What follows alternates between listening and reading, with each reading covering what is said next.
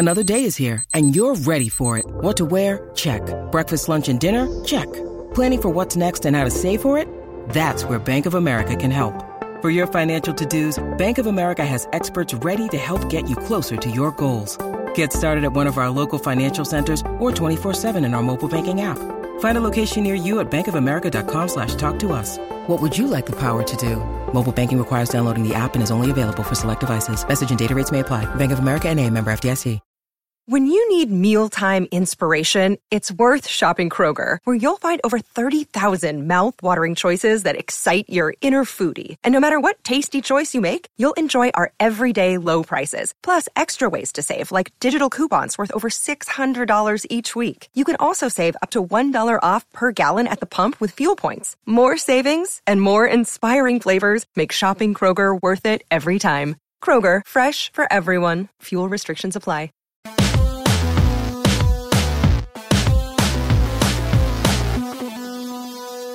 Welcome to Real GM Radio. I am Danny LaRue, your host, and so happy to have you with us for this episode. My guest is Jared Weiss, writer of The Athletic, focuses on the Boston Celtics, and appropriately, this podcast is focused on the Boston Celtics. Go through a lot of different topics, including the evolution of their season, their viability in the playoffs, the Tatum-Brown pairing, adding Derek White, a lot of different threads, runs just about an hour. Hope you really enjoy it. And this podcast is brought to you by BetOnline. Use that CLNS50 code for a 50% welcome bonus. Thank you so much for coming on. You know, I couldn't remember when the last time I was here. I guess it was when the Celtics were still bad, but apparently that's not the case anymore. It appears to not be the case anymore. And that's actually where I wanted to start, is how would you describe not only the evolution of the season, but also something that as as somebody who's more of a national person, the evolution of the way people like Celtics fans have thought about this season, which is also fascinating. Yeah, I guess it was probably good that the Celtics didn't cave into the calls for Ime Udoka to get fired after a month, because it seems like he's probably a pretty solid coach at this point. But this team is weird because they've been, whenever we push them on the, like, why are things better now, they gotta just push to team is healthy, continuity, stuff like that. And sure, that is certainly probably 51% of it, but I do think 49% of it is that they figured out their system eventually, and guys started playing. I think it was that guys started playing around the Jays better, more clearly, had a better understanding of what to look for. The Jays then started passing the ball more, passing the ball better. There was just finally offensive cohesion. And then also just their defense has been so good against this kind of weak schedule that they've been facing, that they're able to play in transition so much more, and they're able to just create easier looks for themselves so much more. Right, and the idea that successful defense can fuel offense has been true for a long time. It just, when you play less offense in the half court and you play more in transition, things are going to work out better. And I do think that being healthier has helped. I mean, another part of it, I used January 1st as kind of like as a dividing line. The Celtics were 20th in offense at that point in the season, and we wondered how things were going to go, and they were still doing well defensively. They've done better since. I believe they've been the number one defense in the league per Quinton Glass since January 1st. But they've improved on both ends. We've also seen Jason Tatum had a rough start to the year, and he's making more shots, but I would also argue he's just played better overall. And availability is an important part of the story, and I mean, that's been such a key to the NBA this whole entire season. I mean, thankfully, seems like we're pretty far past the protocol days. I mean, Devin Booker went into them yesterday, but generally speaking, we're not in that circumstance as much anymore. So I think that is a part of this remembering, but I think also, like, at a basic level, and it was interesting, Nate and I did a gamer on that Celtics Hawks game where it was like they were rough in the early going. Atlanta was making shots. They were doing a tough job of Trae Young. And then they tightened up. And I thought their defense has been markedly better in the more recent stretch as well. Yeah, I think you got to go back to New Year's Eve against Phoenix, where Phoenix came to town. They were healthy except for Ayton, although that game Jalen Smith played really well. People have heard me talk about this before. They've heard this one before. But that was the day where we saw them just kick Phoenix's ass out of the gate and actually hold on to it pretty well.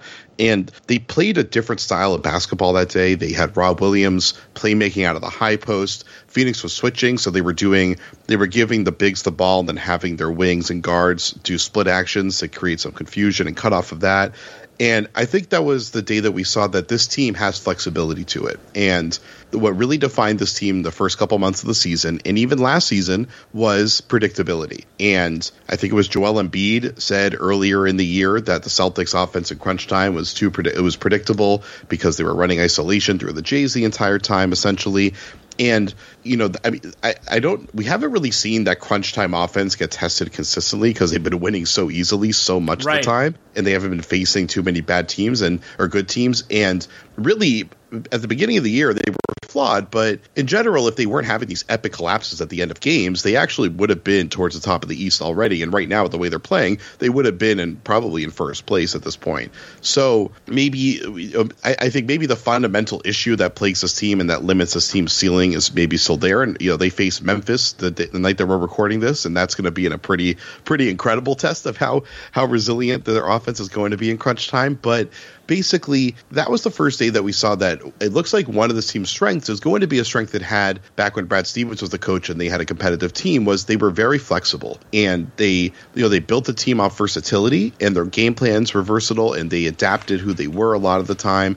And they've been doing that pretty well, whether it's changing up some of their defensive coverages, reshaping their offense on a nightly basis. Jason Tatum has gotten really good at attacking different coverages, and he's gotten that. He finally has control of the ball and a reading of the floor sufficient enough that he could pretty much operate in a different style against every type of defensive scheme. And so, in that last Atlanta game was a great example of that one, when they were sending doubles to him. He wasn't really panicking for the most part. He was kind of holding his ground, being very patient, and then just passing out of it pretty easily. And that was how they won the game. But so, Boston, ever since then, after the Phoenix game, they had a bad week. They had that huge collapse against New York and MSG. That was the turning point when Ime Udoka started playing Grant Williams or Josh Richardson at the end of games. They had shooting out there. They finally were spacing the floor properly, and they were winning. They were closing out. They started moving away from Dennis Schroeder once Marcus Smart came back from an injury, and I think that made a huge difference for them because Schroeder took a ton of pace out of it. His defense was it was very up and down. He played with blinders on a lot of the time. They pretty much now almost always have the ball in the hands of somebody who's looking to move the ball, and their defense is pretty much rock solid across the board with all the lineups they're throwing out there. So this team, they don't have the extreme potency that some of the other contenders have, but they finally have the consistency that they've been lacking. I thought a great example of a lot of those different elements was what happened I guess you could say it started in the second quarter, but really for me, the second half of that game against the Hawks, where the offense was sputtering a little bit. They were also having more trouble defensively than usual. And so part of what Ime Udoka did was put the ball in the hands of Derek White. And I think White, having another capable creator, somebody who makes good decisions, who isn't necessarily like the most dominant scorer, but is a capable, aggressive driver and can make the right decision. Having another player like that on the floor already is making a difference. And I think once he is more fully integrated, will make an even larger difference. Yeah, White's just one of those guys that's subtly good at most of the things you need him to do, except for shooting from deep. But his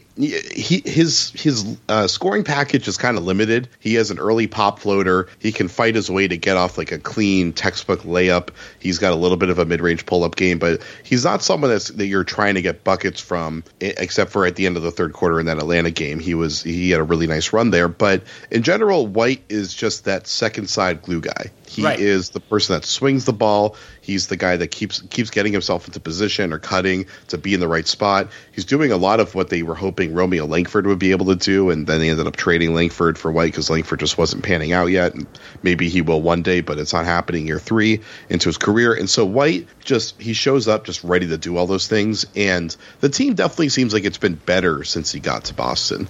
They haven't really had too many tests, so it's like this little stretch where they're facing Memphis. Brooklyn's going to have KD back. It's like these are the games where we're finally going to really see that test. I looked it up going back to something we talked about a little bit earlier. Boston is currently 23rd in clutch offensive rating. And as you mentioned, they haven't had as many close games when they've been playing this well. 101 points per 100 possessions. That is narrowly behind the Detroit Pistons And some of the teams that are actually behind them are ones that we wonder about as, in some of their crunch time efficiency. You have the Miami Heat, who had that clutch collapse against the Bucks the day before we recorded this, the Hawks, the Knicks, and of course the Pacers, because the Pacers are just spectacular at losing close games this year.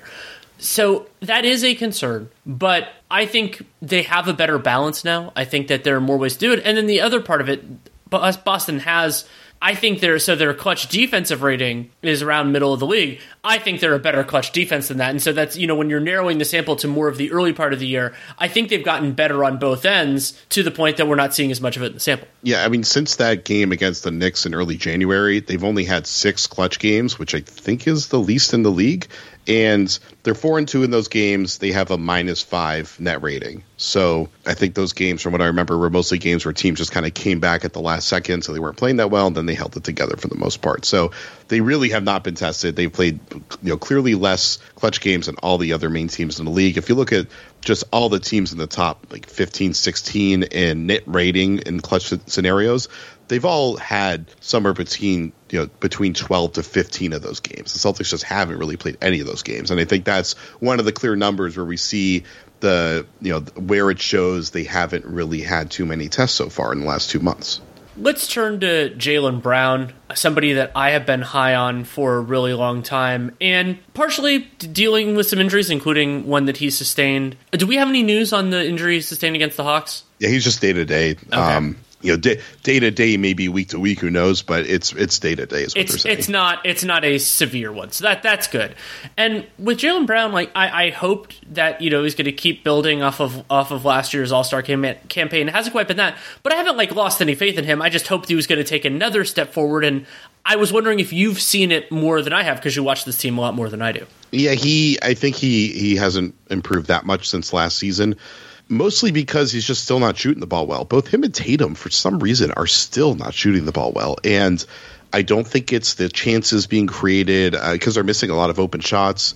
They do handle the ball more than they did even the year before. So maybe that's affecting it a little. But we've seen both of them miss a lot of open shots this year. And they're shooting 2 for 8 on a routine basis. It's very bizarre. They'll have a lot of 1 for 9 nights. It's really weird. They're just these huge dud nights, and then they'll have a good night somewhere in that week. But basically, if Brown was shooting near 40%, which is what he's done most of his career, then I think everyone would look at him as he took another step forward. He's turning into a superstar the way that Tatum is doing this year, because Tatum, at least, while he's shooting poorly, he's the primary playmaker for this team, and he's, in the last month and a half, is doing a really good job with it. He's kind of taking that leap to being a good lead playmaker for a fringe contending team.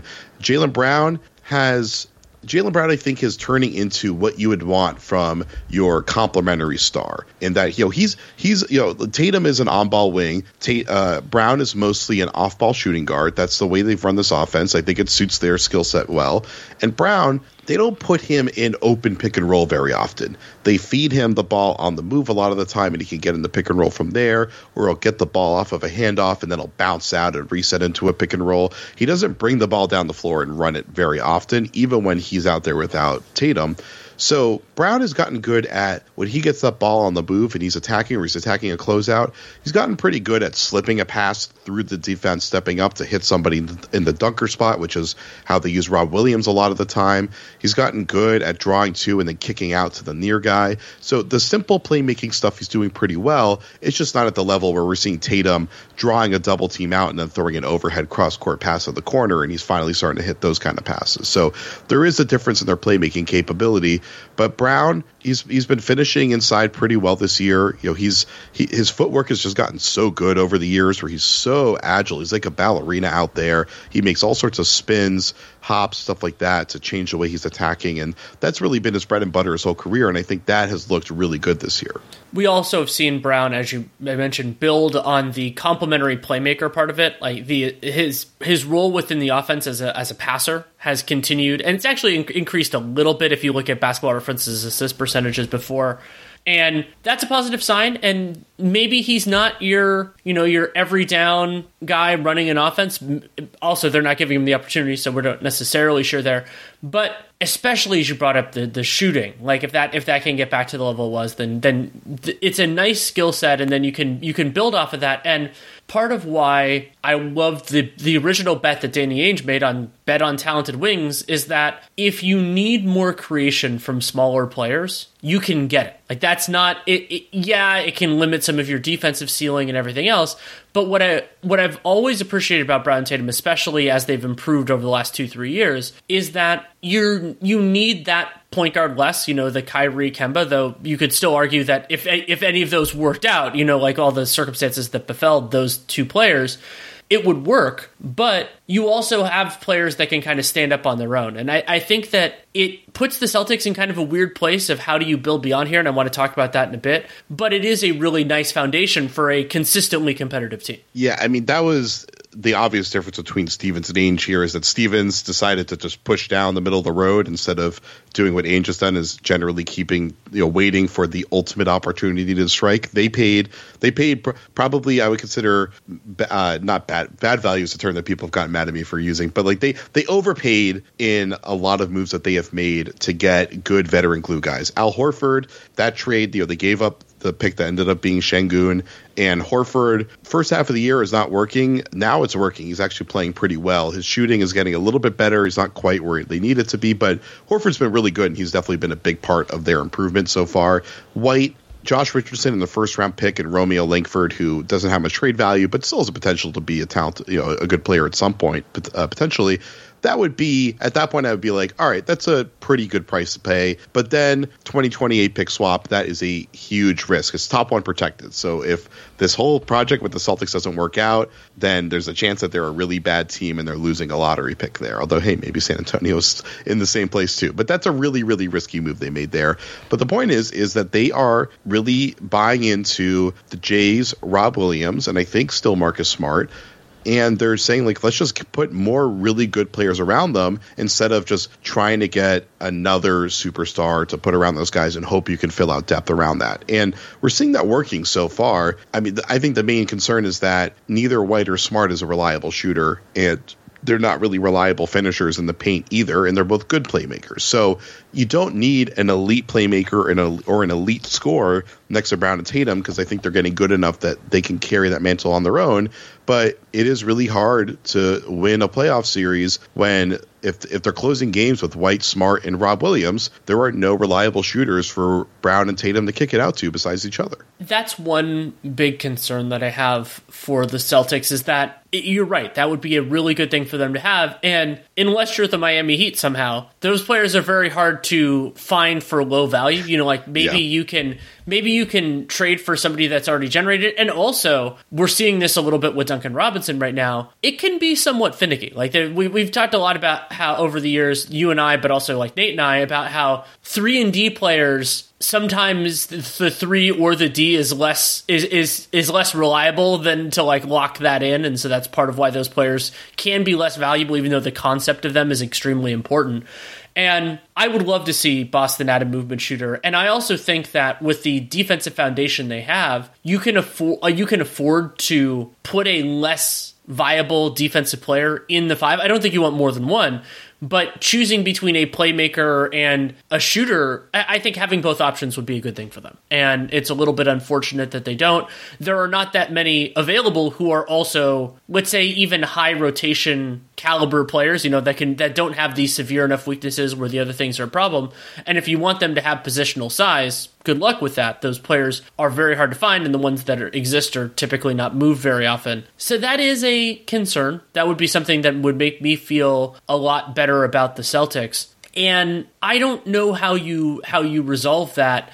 So the Celtics, you brought up the idea of the kind of like, in a way, aiming lower. And I think part of that, thinking about this more as the like salary cap CBA nerd that I am, is you run into a problem. And Danny Ainge, you could argue in certain ways he got out of Dodge before this really came home to roost, where Nate refers to it as the car driving off the lot problem, which is basically that once a pick is made, it is far more about how that player is. And generally speaking, rival teams, unless a player really delivers, which does happen, of course, they would prefer to have the pick in concept, because then you could take whoever you want, and whether you're right or wrong, it's at least your choice. And part of what led to this real problem for the Celtics and their vaunted at one time war chest is that a lot of those converted into human beings who had a different kind of value. And I agree with you that Romeo Langford could end up being a good player. I want to talk about Aaron Nesmith a little bit later because I find him really interesting. But once those players converted into picks and the picks didn't look like screaming deals, you could make the same argument with Peyton Pritchard, who's had some nice moments, but, it's like, is a team falling all over themselves to get them? Not really. And so Boston, they are owed no first-round picks now in the future, and they don't want to trade their best players because their best players are the best players. So the way of getting that next, like the third best player on the Celtics, I don't think there was a clear path to it unless you absolutely strike gold, and that's a possibility. So instead, focusing more on fourth and fifth best players is a natural shift. And the funny thing is, I think Rob Williams has played his way to the point that he actually does have decent centerpiece of a trade value, but the Celtics just didn't have that guy to build a clear star trade around, especially when you look at like Ben Simmons, what he just got. So, and also Brad Beal earlier today saying that it's fair to say that he is looking to sign his extension in Washington. It's in Dame Lillard with his health issues, and Dame, I don't know if Dame would fit with Tatum and Brown, or just with Tatum if they had to trade Brown. I mean, it would be, I guess you probably would try it if you could, but like there wasn't really a clear opportunity out there for them to make a deal this upcoming summer.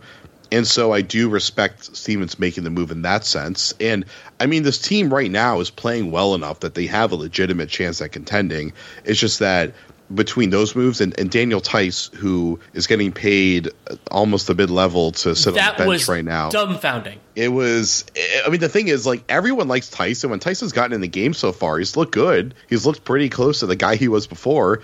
And so if he's performing at that level at the salary he's making, then he's probably worth paying that much even for a backup center on a franchise that never wanted to pay for backup centers before.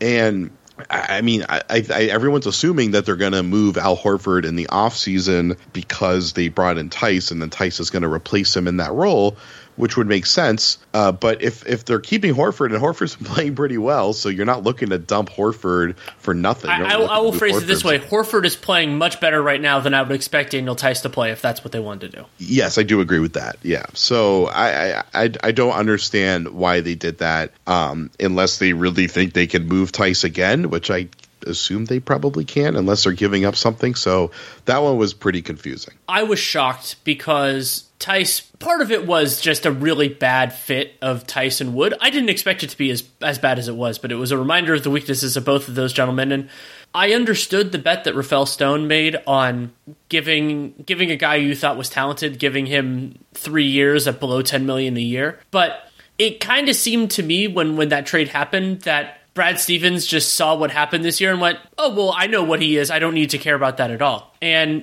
Stevens could be right. And it's the weird thing about having a coach become a general manager and not be the coach anymore is that they have this evaluation of players. And there are times that it has worked out well. There are times that it has not.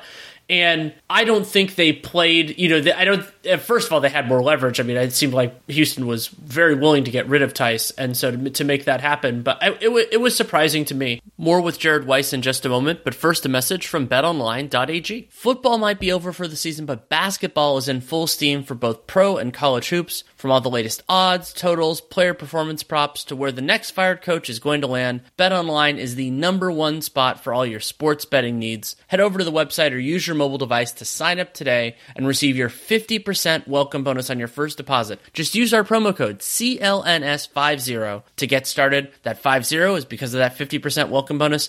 And BetOnline is not just basketball. They are your source for hockey, boxing, UFC, plus Olympic coverage is best in the business. From sports right down to your favorite Vegas casino games, BetOnline is your #1 online wagering destination. It's the fastest and easiest way to wager on all your favorite sports and play your favorite games. BetOnline, where the game starts.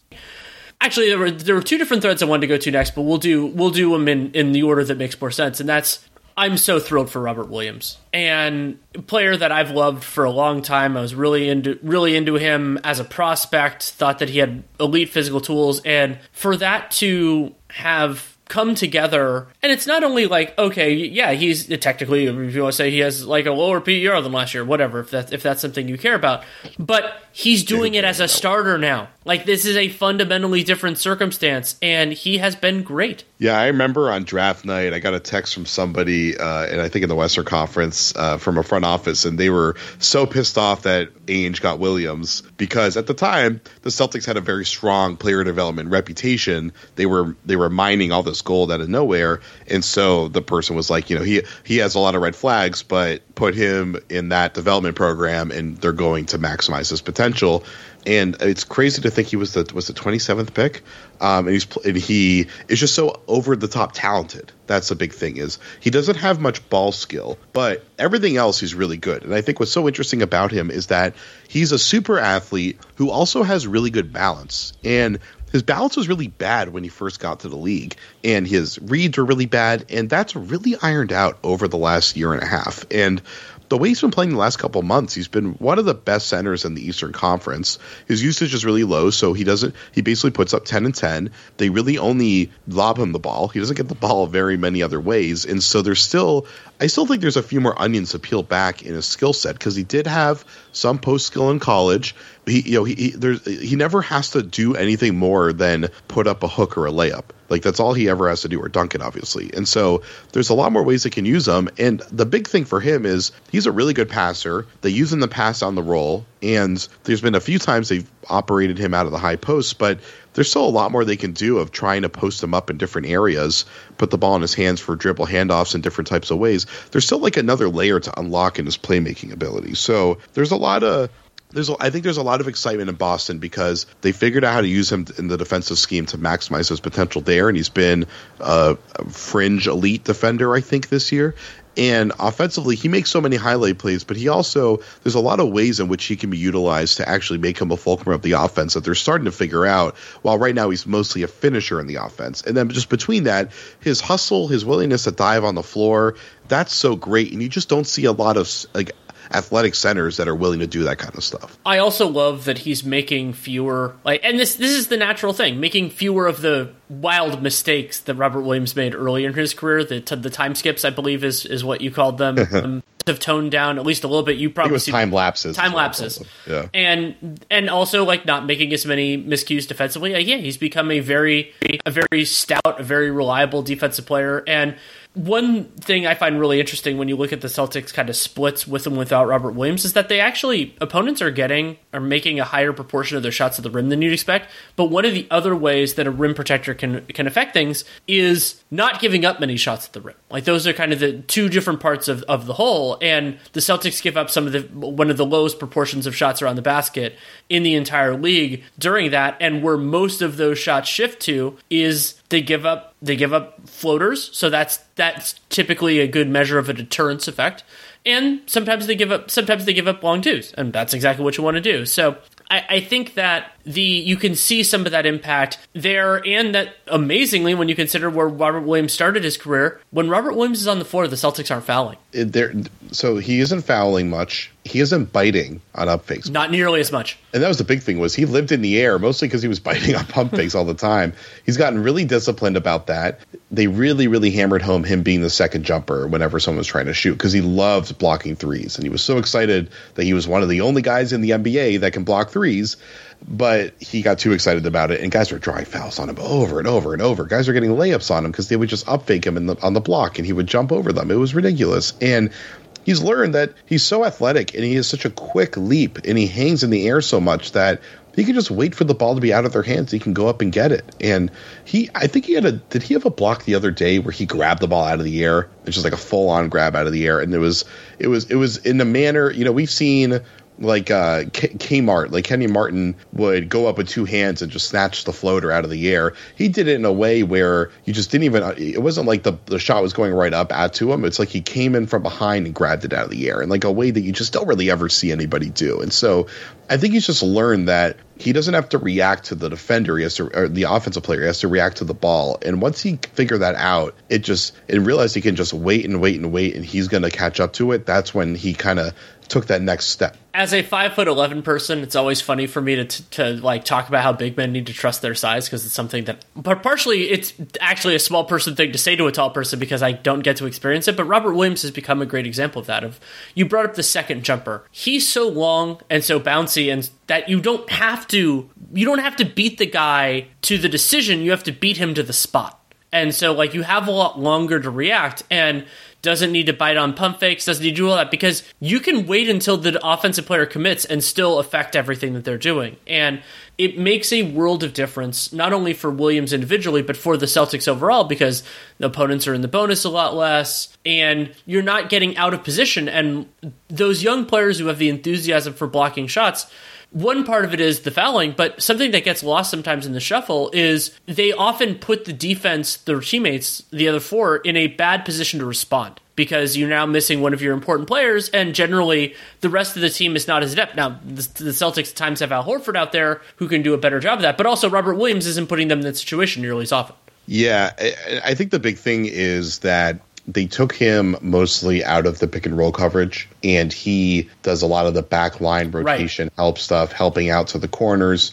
And I honestly think that by him not being engaged on ball as much, I think it's given him a better appreciation for how to play without trying to affect the ball overwhelmingly, like realizing that playing with his feet and trying to like get to the spots early and just stop the play is the way that he needs to be a defender, because when he was in pick and roll coverages, it was all about sliding with the ball and just trying to keep the ball from getting to where he needed it to go, as opposed to now he can get to the spot where the ball wants to get to and then deter it that way, as opposed to trying to follow it and try to reroute it. And so he's realized that his timing is more important than his actual physical athleticism and posing. Where I want to transition is kind of a thought exercise. I don't want to focus on the players that are on the roster, and I'll do this for a reason. Let's say, in the abstract, you have a team and their foundation is Jason Tatum, Jaylen Brown, and Robert Williams. Let's say you're not adding a star-level player to that group. What skills and what skill sets would you be looking for to complement that group? A movement shooter that can switch 2 through 4, which is what they don't have. I do think Marcus Smart or Derek White, those are ideal fits at the point next to those guys. I do think that. You don't really want two of those guys because of the shooting issue, but you do want someone who's someone that doesn't need to run the entire offense through them, that isn't trigger happy pulling up over the pick and roll, and that's going to do a ton of rebounding and loose ball diving and is going to be a real defensive leader. So I think they've done a good job with that. And then I would want a Grant Williams type. You would want a 4 who can handle being the 5, who can also switch out and get caught on an island and do a decent job handling that against little guys, and then be a reliable shooter who can then crash the glass. So they do have most of the components that they're looking for out there. I think it's really just the movement shooter and having a 5 that they can run pick and pop with, because that's what I thought Horford was going to do this year, because his pick and pop game was actually pretty fine last year in OKC, and that hasn't been the case. And Grant Williams, they don't use him a ton in pick and pop situations in crunch time, but I think that's something that he's getting better at that he can do. And obviously Rob Williams, they can't do that with him. They can't. And I agree with you on the movement shooter. We already talked about it. And for the other spot, I think of it as kind of you want to fill two different gaps. I probably practically not with the same person. So one of them is, as you brought up, the player that can play on and off ball, and ideally somebody that can defend at a reasonable level, not a sieve. And sure, it's great if they could be a Marcus Smart level defender, of course, that'd be great. And then the other thing, it hasn't worked out as well this year. I think you want a pure primary ball handler, but not somebody who you're giving a ton of equity to, but just somebody who can play 20 minutes a game that you think will generate good shots, just as a person that can take some of the load off at moments in time. And that's another thing. Maybe Derek White can be that. I don't love Marcus Smart in that capacity. I think he does a lot of other things well. That's just not what he does. And so it's more of a kind of a small shift, but I wonder if they can, which of those boxes they can check, which of them can be done internally. And you brought up Grant Williams. I think that his growth has been extremely encouraging. And I mean, I wish that he could be more of a more of a traditional 5. Like, he wish he had more of the schools than that. But he has done a couple things that are really important. One is his shooting. If it can stay anywhere close to this level, he has shot himself into being a power forward, so that if he doesn't make it as a pure center defensively, you have that. But also, he does a lot of the other things well defensively, and that's what you brought up in terms of switching and everything else. So you just have to have a different theory out there, but you can have a different theory, and that's why it can work. Yeah, and I should say, I think the other player that I missed was a Will Barton type, a bigger athletic finisher that can play make a little bit. That would be very nice, yeah. Yeah, because they don't have any other finishers on the team. You know, Rob Williams obviously is a good finisher, but he can't create his own finishing opportunities. Smart and White aren't really good at the rim. And then, obviously, Peyton Pritchard, Aaron Nesmith, that's a no.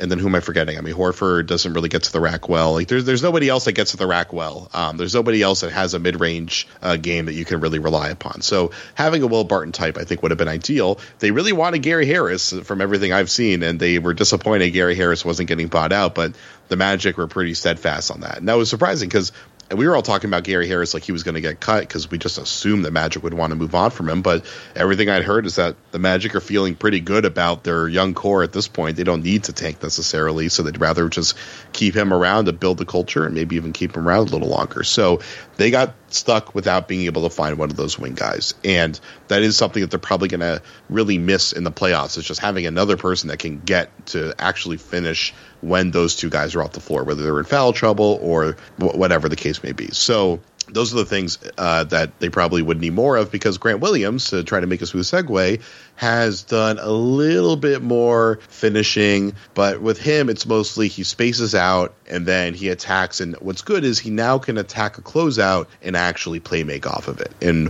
when we got to the season, he could maybe do one dribble and then he had to try to make a pass or even pick it up. And last year, he was picking it up a lot and it was getting ugly. And this is the year where he has flipped that switch. And he's been, just like Derek White is doing, and like Marcus Smart has always done, or invariably done, is he's an important part of keeping the ball moving. And they can get the ball out to the corner, and they can get the ball back out of the corner if the defense does a good job with it. And that was the thing that killed them last year, was whether it was Shemi Ojale, one of their young guys, Grant, the ball would swing to the corners, and the play would shut down, and guys would have to come over and help bail them out. And this team has not had to do that for a couple months now, and I think it's a big part of why they're winning the game. And Grant has just gotten better there, and is, just to touch on his defense real quick, he handles switches out on an island, but he is a good communicator, and yes, he makes good reads to know when to switch and when not to switch. And he just generally can handle wings. Like, they can put him at the 4 where he's mostly covering a wing or another 4, and he's doing a pretty good job with that. He is, and that's it's encouraging to see kind of where he fits in rotation. I think of Williams, I want to see if you agree with this, I think of him more as a valued rotation player rather than a starter, and there's no shame in that. I mean, he was taken late in the first round and is a talented player, but do you see starter potential in there? I think he's like PJ Tucker, and he might be able to do a few little things that PJ Tucker doesn't do as well offensively, but in general, I think that's the guy that he's always been compared to. I mean, they both went to Tennessee, similar builds and styles, and he's doing pretty similar to the same thing PJ Tucker's doing in Miami this year. They're both neck and neck for the shooting lead, 3-point shooting lead this year. And I mean, PJ Tucker has been an elite defender that can take on the toughest guys reliably and do the whole gamesmanship thing and the mental wars that come in the playoffs. We've seen that. Grant, I think, has the makeup to do it, so I could see that happening for him down the road. But I think that kind of guy, a lot of championship teams will have that guy who's limited on the ball, doesn't really fit the traditional ideal prototype for the position, but they shoot the ball well, and they're super smart, and they work their ass off, and that makes them an effective starter. And I do think Grant can certainly become that kind of guy, and we're seeing the team has been pretty good when they close games with him. That is an important wrinkle in this, and I want to see how that evolves over the course of the rest of the season. Like, what do you think makes the most sense as their closing 5, as currently constructed? White, Smart, Brown, Tatum, Rob. There's going to be a lot of nights where Grant's going to close instead of that. Horford doesn't seem to be closing anymore. They're I think it's if there's defenses that are going to pack the paint, then it makes the most sense to have Grant spacing to the corner because you're going to get him a lot of shots. Teams that are doubling Tatum, we saw in that Atlanta game, they closed out that game because Grant was spacing to the corner. Tatum was drawing that double. Smart would make some smart cuts to try to draw another help defender out of that weak side corner. Grant Williams was wide open for three, and he's gotten really good at catching and firing that thing off from that corner. So I wouldn't be surprised if Grant Williams is closing a lot of these games, but I think it's really scheme dependent, just the way like I thought it was when Josh Richardson was in Boston, and it was really what does the matchup dictate that night, whether to close with Richardson or Williams. The last big thread that I wanted to get at is looking forward now. There will be a lot of important basketball between now and then. What happens in the playoffs, and I mean, there's so much variability in the Eastern Conference with all of these teams, and what the seeding is going to be, what the matchups are going to be, and I hope that each of these franchises doesn't read too much into the result, because there's going to be a lot going on, and styles makes fights and all that kind of stuff. But what I'm thinking about is kind of gaming it out a little bit beyond this year, and I want to appreciate this year for what it is, and the Celtics are firmly in this mix, and that's super exciting. There are kind of two different elements of this. So one is, are there players that are currently not in the rotation or they can really take steps up? We've talked about Tatum and Brown and Williams, of course, but like somebody like Aaron Nesmith or, other young guys, now Langford is gone. And then the other one is, do you think, and I guess this is the juicier one, so we can start there, do you see Derek White and Marcus Smart as being long-term complementary or eventually kind of one replacing the other? I would be surprised if they kept both of those guys long-term because they're just so similar.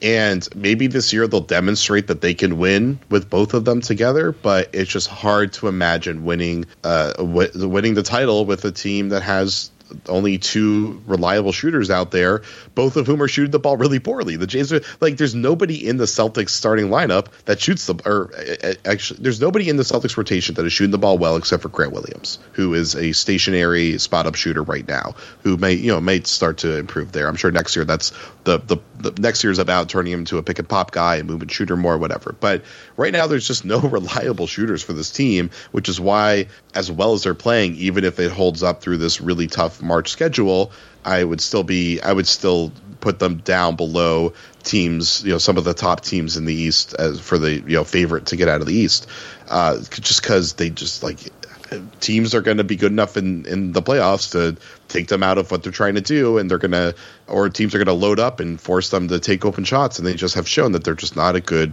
enough shooting team to pull that off. So unless they see that they're really competitive this year, I wouldn't be surprised if next year they try to move off of one of those two guys. And then Smart and White are both locked in long term, so it's not like they have to make that decision right away. But Brown's halfway through his contract, so they have to win before his contract's up, or otherwise I wouldn't be surprised to see him go somewhere else. White, for the full context there, Derek White 3 years after this season, Marcus Smart 4 with his extension. Also, Smart is a very small trade kicker, but that doesn't really matter. And you brought up Jaylen Brown's timing here. So he will be a free agent in 24-25, in the summer of 2024, absent an extension. And I always focus on the third contract. I wrote a piece, it was probably more than 10 years ago now at Real GM, talking about how that is such an important differentiator in the NBA because that is the first opportunity for high-end players to really show what they value.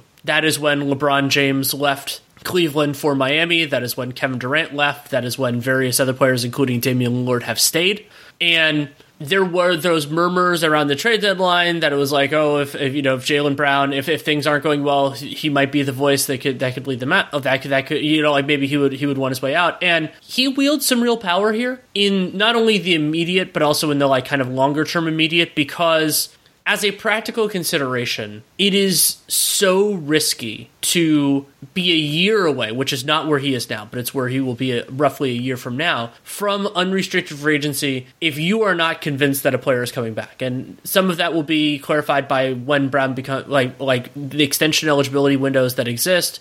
But some of that is also just having these fundamental conversations. And the other challenge for Brad Stevens, for Ime Udoka, and of course for Jaylen Brown is that he might not know what he wants right now. And he doesn't have to. He is under no obligation to anybody to make that decision. But being competitive this year and next is extremely important for the Celtics trying to make sure that he's on their page. Yeah, there's nothing that I've gotten from Brown's camp that indicates that he's looking to leave, but he's right now they're in a upward swing after they made a huge upward swing early in his career before he was ready to lead it. And then that year in the bubble, they were really, really good. And if Gordon Hayward never went down, they would have had a really good chance of winning the title. And they still got pretty close even with all that. And so last year was just such a dud. It was just such a mess that they needed to. I think it was that coming into the season, it didn't look like they were making a clear step forward. And last season, the way that they cleared the deck and having to get rid of Kemba Walker and all that kind of stuff, it just seemed like that last season where they were playing all these young guys, it was a year to take a step back, develop, and then take a big leap forward the next year. And they didn't do that with their offseason transactions. And so up until the last month, it just hasn't felt like it felt like they were stuck, like they were completely stuck. And they made this really nice little run before the trade deadline that gave you some optimism, but it was too small of a sample size, and they weren't really beating great teams. And so, and like their net rating, while their net rating is I think they have the best net rating in the East, and they've had the best in 2022. Like they had a 50-point win over the Kings. Like they've had some insane wins that definitely inflate that to a degree, but every top team has that to a certain degree. So I don't think it doesn't create an outlier situation, but basically, when that chatter was happening with Jaylen Brown, the stuff that was coming out was the same stuff I was saying before the season, which is just that once nobody wants their star who things haven't been working with well to get to a lame duck situation. So that obviously applies to Jaylen Brown. And there's been some murmurs about. I think the thing is, whatever murmurs there are about Jaylen Brown, Jaylen Brown is one of those pretty hard to know kind of guys. He does say a lot actually publicly, but he doesn't really reveal a lot about what what his thinking is long term necessarily. He very much portrays himself as an in the moment guy, and he doesn't really seem to be very motivated by off the court stuff. He doesn't do much marketing. He just has his own brand, and that's pretty much it. It's different than Jason Tatum, who has a ton of commercials and has very much become an off the court star. That isn't really Jaylen. And so the question is, does Jaylen want to go somewhere where he has a better chance of doing that? Because like shit, man, Tatum's the star in this city. Like it's pretty clear that he is that guy. Whether it's if it was just based on their play solely, I don't know if it would be so much that, but it's the marketing behind him. It's the fact that his son is like more famous than he is now, and that's a huge part of his off-court success. And it's really created this feeling that Tatum is the face of the franchise because he is such a face off the court in different ways compared to Jaylen. But Jaylen also does a lot of stuff for the community and stuff like that. So it's not like it's a drastic difference, but I do think Tatum having being the all-star starter and having the commercials and all that stuff creates that perception, especially outside of the city. And so it definitely seems plausible that at a certain point, if the team's not winning, Brown may decide I should go somewhere else where I can kind of have that public identity, or maybe there's a different motivator, whether it's a different role in the city that he's in, a political thing of something of that nature. There's a lot of different things that he could be interested in. But so if he's going to, I don't think he's going to leave though, unless it's a basketball decision, because the money's going to be there. Like he's being underpaid now because he's not getting the max now. He's probably going to be good enough that he'd be worth the full max at that point as well. And he's probably not going to qualify for the super max unless something changes. I don't think so. Yeah. So yeah. He could be in that circumstance where he's just 30% wherever, and yes, Boston can offer more years, they can offer higher raises. The other practical challenge of it is, and this comes up every few years, there's a circumstance where it's like, okay, well, what would happen beyond this point? And it's like, well, for Boston's perspective, do I think that Jaylen Brown is untradeable? No. I think that you could think of a circumstance for Boston where there's a move involving Jaylen Brown that makes the Celtics better. Sure, it's possible. For me, the amount of players that are truly untouchable is like 4 in the entire NBA. I know a lot of people say it, and it can be functionally higher because of guys' connections to the team or the city. Well, do you think Tatum is untouchable? No. I don't think he should be. I think he might be practically to Brad, but that's a different conversation. Mine is should be rather than are. And to me, it's just because let's say another team went in a different direction, like that. It's the unquestioned like best player in a championship team. Like to me, that's the kind of the threshold for that. And Tatum, as good as he's been, he hasn't been that guy. And I hope that he gets there. He isn't there. So is it possible? Yes. But the practical consideration is, let's say, what would a Jaylen Brown offer look like? And this came up in the Ben Simmons situation, which ended up kind of in some ways crystallizing this challenge, because most often when a trade happens involving a talented player, especially when they're older, but even when they're on the younger side, and I mean, Jaylen, this is his age 25 season. He'll turn 26 right around the start of next season. Typically, that's you trade good player for younger players and or assets, so like you could talk about the Paul George for Oladipo and Sabonis or various other kind of deals in that range. I don't think Boston has any interest in that. Like they're very good right now, and unless another team just bowls them over, like the funny part of this is, like I've been saying for about 6 months now, that's like Memphis should try their damnedest to make that sort of offer to Boston, but also Boston probably shouldn't take it.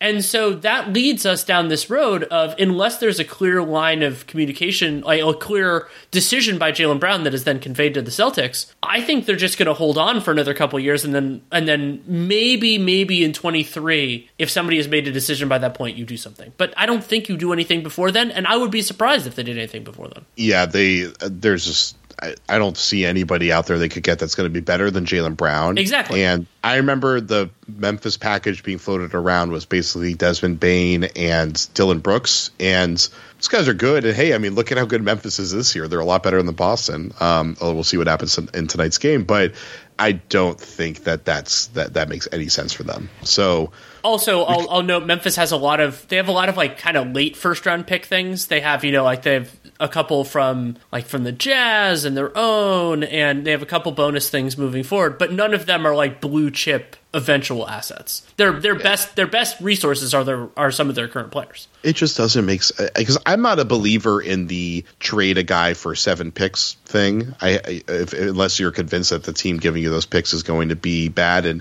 New Orleans did with the Lakers is looking promising because they were betting on AD, who was injury prone, pairing up with a guy that was in his mid 30s. So I like what they did there. And also it's the Lakers. The Lakers are going to find some way to screw it up long term anyway. But so it's hard to imagine that Jaylen Brown trade where you're getting a team who's giving you a bunch of picks in the future at a time where they're very likely going to be bad, especially because you'd be trading Jaylen Brown right ahead of his prime. So it's really hard to find a way to make a deal work there. And Jaylen Brown is, I think, already too good to want to jump ahead of moving him, especially because you don't think he's going to qualify for the Supermax. If it was that situation and you think you're not going to be able to retain him because of that, then I at least could see them wanting to jump ahead and try to trade him when the value's highest. But otherwise, I just don't envision it. Yeah, I think we're in the same boat there. Anything else, Celtics or broader NBA, that you want to discuss? I mean, we were talking about them not having movement shooters. They just signed Matt Ryan to a 2-way deal, so maybe we need to issue a correction. But otherwise, I think we're good. I want to see, and this is more, I guess, about next year than this year, I want to see what Brad Stevens does at kind of the bottom end of this roster. Because remember, they cleared 1 billion roster spots in their trade deadline deals. Can they get 1 or 2 low-end rotation players, or even better than that, out of those spots? Because that makes a world of difference. In Boston, they have a complicated dance in terms of the luxury tax for next year, because a lot of that centers on the Al Horford situation, and then whether they can use the full mid-level. They still technically have the Evan Fournier trade. The Evan Fournier trade exception's gone now, right? No, it's still there. It's a sign trade. No, it's still there. Yeah, they didn't use it for the Richardson deal. Yeah. And so, they have 1 billion trade exceptions. Like Bobby Marks and Keith Smith have had that before. So they have a ways to bring in other players. And so those sorts of decisions are not going – I don't think that's going to determine whether they win a championship or not. But it could end up being very important in terms of how many regular season games they win, and maybe a round or 2 in the playoffs, depending on how well that player works out. Yeah, it's very possible that they can once again throw a couple first round picks and use a trade exception to get that that kind of that other finisher or movement shooter that we're talking about, and that's the missing piece that gives them just enough. Especially because this team, they're winning with Tatum and Brown just not shooting the ball that well, while they've been shooting the ball really well up until this point in their career. So those guys are hot. I mean, this team might actually be right, knocking on the door of contention there. And their advantage over some of these other teams that they're competing with is just that they have the best 8-man rotation for the playoffs out of all those teams with depth. So that certainly could be their move. I think what's good for them is that Grant Williams, they can probably retain him on a pretty reasonable extension that's somewhere in the mid-teens. I think that's probably what they're looking for there. So you already have Rob Williams locked into what's clearly a below-market deal at this point. It's like $12 to $14 million based on the bonus structure. Like that already looks like a pretty absurd deal. So you have him and Jaylen Brown locked into good deals. Smart. Some nights looks like he's worth $23 million. Some nights looks like he's worth $14 million. So I guess he's kind of right in between those. But so basically, you have a young core that's getting underpaid, or could be getting underpaid relatively. And then if either Peyton Pritchard or Nesmith hit, which I would be surprised at this point, but maybe at the end of the season they start to show something and they actually carry that on, then you have a lot of flexibility with how you want to try to utilize that trade exception and utilize your picks and probably move off of someone like Horford or whatever. But I think that at this point, abandoning the picks makes sense because they are likely going to be in the mid-20s for the foreseeable future if this is a stepping stone for them right now. And they at least have the trade exception to try to get somebody pretty good. One other thing I wanted to mention before we head out. For the second consecutive year, pick-and-roll ball handler per synergy is Jason Tatum's most used play type. He's actually doing it less as a proportion of possessions. Second year, he's in the 73rd, 72nd percentile in terms of efficiency. That's very good. The idea that he has grown into this fascinating player who isn't quite any of the archetypes, but is also very good at just about everything. And if the three-pointer issue, as we talked about at length earlier, if that comes back to the levels that we expect from him, it's a different type of star player, but it's a very interesting one. I mean, I feel like he's kind of following Kawhi's template pretty well. I think of Kawhi as a more dominant isolation player, but it's not. It's a variant on that theme. At least that's fair. Yeah, well, he's 24, right? Or he just turned 24 today, so it's like he's way. Wait, he's not 16. He turned 19 and a half today. There we go. Okay. And so, happy 19th birthday again to him. But so. I think that he's similar to Kawhi in a lot of ways. Kawhi just has Kawhi I feel like is kind of the best of both Jaylen and Jason, which is why he's Kawhi Leonard. It's why he's one of the best players of our generation. But Tatum has fulfilled a lot of that stuff where he does a lot of subtle stuff. This year he's shown the patience and the control, which is the thing that makes Kawhi so incredible. And he's shown a big stride in that, which was the thing he didn't have a lot of before. I think before, when he got to the league, he had this massive package of finishing moves and moves to try to get open. And for him, it's been about kind of getting away from those moves and simplifying his game. And that's what made Kawhi so great, was that he made such a simple yet effective game for himself. And that's why I really like Tatum's ceiling. I still see him as a potential MVP caliber player. I mean, if he was shooting the ball well this year, he'd probably be pretty close to that anyway right now. But I still see him on track to get there in his prime because he's just shown that the mental side is really his biggest strength. It's not the pull-up three anymore. It's not the great mid-range game, which he hasn't really been that great with either of those things this year. It's that he's just really thinking the game now. And he's resilient and he's healthy and he plays a ton. He doesn't get hurt. He plays 40 minutes a night when they need him to. And he's really high usage on, frankly, both ends of the ball. And he's pretty reliable now. Like the big lapses of intensity, the moments where he's just taking ridiculous shots early in the clock, stuff like that, selling out, that's gotten so much better. He's gotten back to, I've noticed lately, not getting back in transition because he's upset about not getting a foul call. And that was really affecting him and the team earlier this year. And I wrote a few times about that. That's kind of creeping in a little bit, but I do think he generally turned that off a lot this year, and that's gotten better. So I just think he has the mental makeup that makes me believe in him. And also his arms are absurdly long. I want to see how it all translates in the playoffs, and that ties me into the last question. I was just thinking about this, and I'm like, I should ask Jared before we get off. I want to take out the Bulls, Raps, Celtics, so Bulls, Raps, Cavs, not Celtics, obviously. And the Nets are kind of their own thing. We're still trying to figure out what in the world they are. Ben Simmons will be back at some point, presumably. Who knows? So let's narrow the field to the Heat, the Sixers, and the Bucks. Of that trio, who do you think the Celtics should most and least want to face whatever round it would occur in? I've been getting the impression Miami is a team that they want to face the most because Miami is kind of similar to them in the way that they rely on their depth, and their scheme should work pretty decently against Miami. They've built now their backcourt to be able to switch around on Jimmy Butler or Tyler Hero and be able to keep a defender that works with him. And they should be able to handle Bam Adebayo pretty well with their defensive scheme. So, I mean, the only thing is now they're switching and they're going up against the master of the switch and Eric Spoelstra in that matchup. So Spoelstra probably could figure out how to beat that scheme better than anybody. So I do think Miami is their most desired, except that just Milwaukee has been struggling so much lately that you wonder if they aren't as dangerous as you thought they were. But otherwise, like they don't match up that well against Giannis, and Milwaukee is the defending champs, and when they're at their best, they're clearly at their best. And then Philly is still a wild card, but I imagine the Embiid Harden pick and roll is going to be the deadliest thing in the NBA once they kind of get it figured out more reliably. And so I don't know if anybody wants to try to take that on, but Philly, their supporting cast might not be good enough to be able to make them a dangerous favorite. But I imagine that Harden and Embiid together is going to be unbelievable in the playoffs. A Sixers-Celtics series would be fascinating because I think both teams are not particularly well situated to defending what the other team does best. Philly's going to have Joel Embiid standing around the rim. I don't think Boston cares. I don't think they care that much, and you can get him out on the floor a little bit with some of the Robert Williams stuff,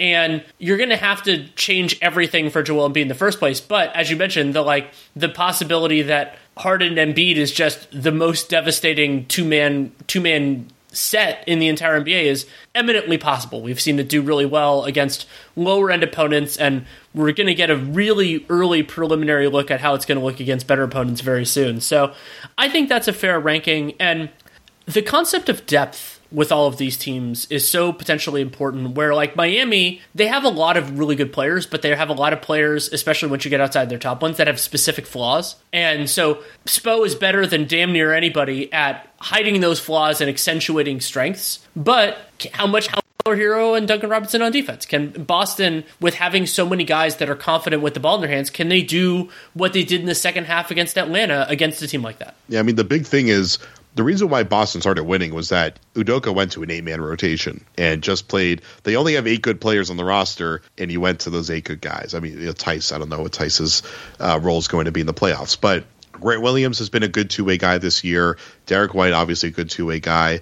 They know that they can go to a 7.5, 8-man rotation and just only keep good players out there the entire time. And they were not able to do that earlier in the year, and they were just having these moments where they were falling off a cliff, and that's not happening to them anymore. And maybe that's their strength over everybody else. It's just that they're not going to really have a weak point you can attack defensively. They're not going to have somebody that can't do anything with the ball offensively. They're always going to have someone that can either move the ball or can shoot it. Yeah, I think that's totally fair. Well, thank you so much for taking the time. Always a pleasure. That was fun. Thanks again to Jared Weiss for taking the time to come on. You can read his excellent work at The Athletic, and you can also follow him on Twitter at Jared Weiss NBA, JaredWeiss NBA. Love having him on, and I find the Celtics such a significant, fascinating story at this stretch in the season, and it'll be another 2 months until we can know exactly how we feel about it, but love talking about it with Jared. And if you want to support the show, there are so many different ways that you can do it. You can subscribe, download every episode. That is super important for Real GM Radio in particular, because it's never going to come out on a specific day of the week. It depends on my availability and guests. And whatever podcast player you use, you can do that. And you can also leave a rating and a review in that podcast player and help other people find the show. You can also use word of mouth, social media, wherever. If you think people like a specific episode or the show in general, really appreciate that. And then the single most important thing you can do for this show and any other that has them is to check out our sponsors. For us, that is BetOnline. Use the CLNS50 code to get a 50% welcome bonus, and importantly, tell them that you came from us. You can also check out my other work. Nate and I are going strong with Dunked On and Dunked On Prime, 5 episodes a week. I think technically now it's 6. And then we're also doing Spotify Green Room. And so those you can check in on. We're doing those typically Tuesdays at 3 Pacific, 6 Eastern. The timing can shift a little bit. You can check on Twitter and all that. And of course, the NBA Strategy Stream, which is every Monday. That is Nate and I broadcasting on League Pass. You can watch the game and listen to our comments commentary. You can check that out. We have a really great schedule for the remainder of the year. This coming Monday's game is Utah at Dallas, a rematch of such a fascinating game just a couple weeks ago, and that's 8:30 Eastern, 5:30 Pacific. So hope you can join us for that, and we'll be doing that Mondays throughout the rest of the year. And my written work is at The Athletic, did a piece, team-by-team cap breakdown. I have a couple other things in the work. Nothing submitted to editorial yet, but now that I'm pretty much done with my pods for the week, you can check that out as well, because now I can actually start writing more. And if you have any feedback on the show, good, bad, or indifferent, DanielLaRue@gmail.com is the way to get it to me. If you take the time to write it, I will take the time to read it. That is a promise. I try to get back, but I admit that I'm not the greatest at that, but I do read everything. I read it every day. There's a spot it goes in my inbox, and it's one of the things in my routine. So thank you so much for listening. Take care and make it a great day.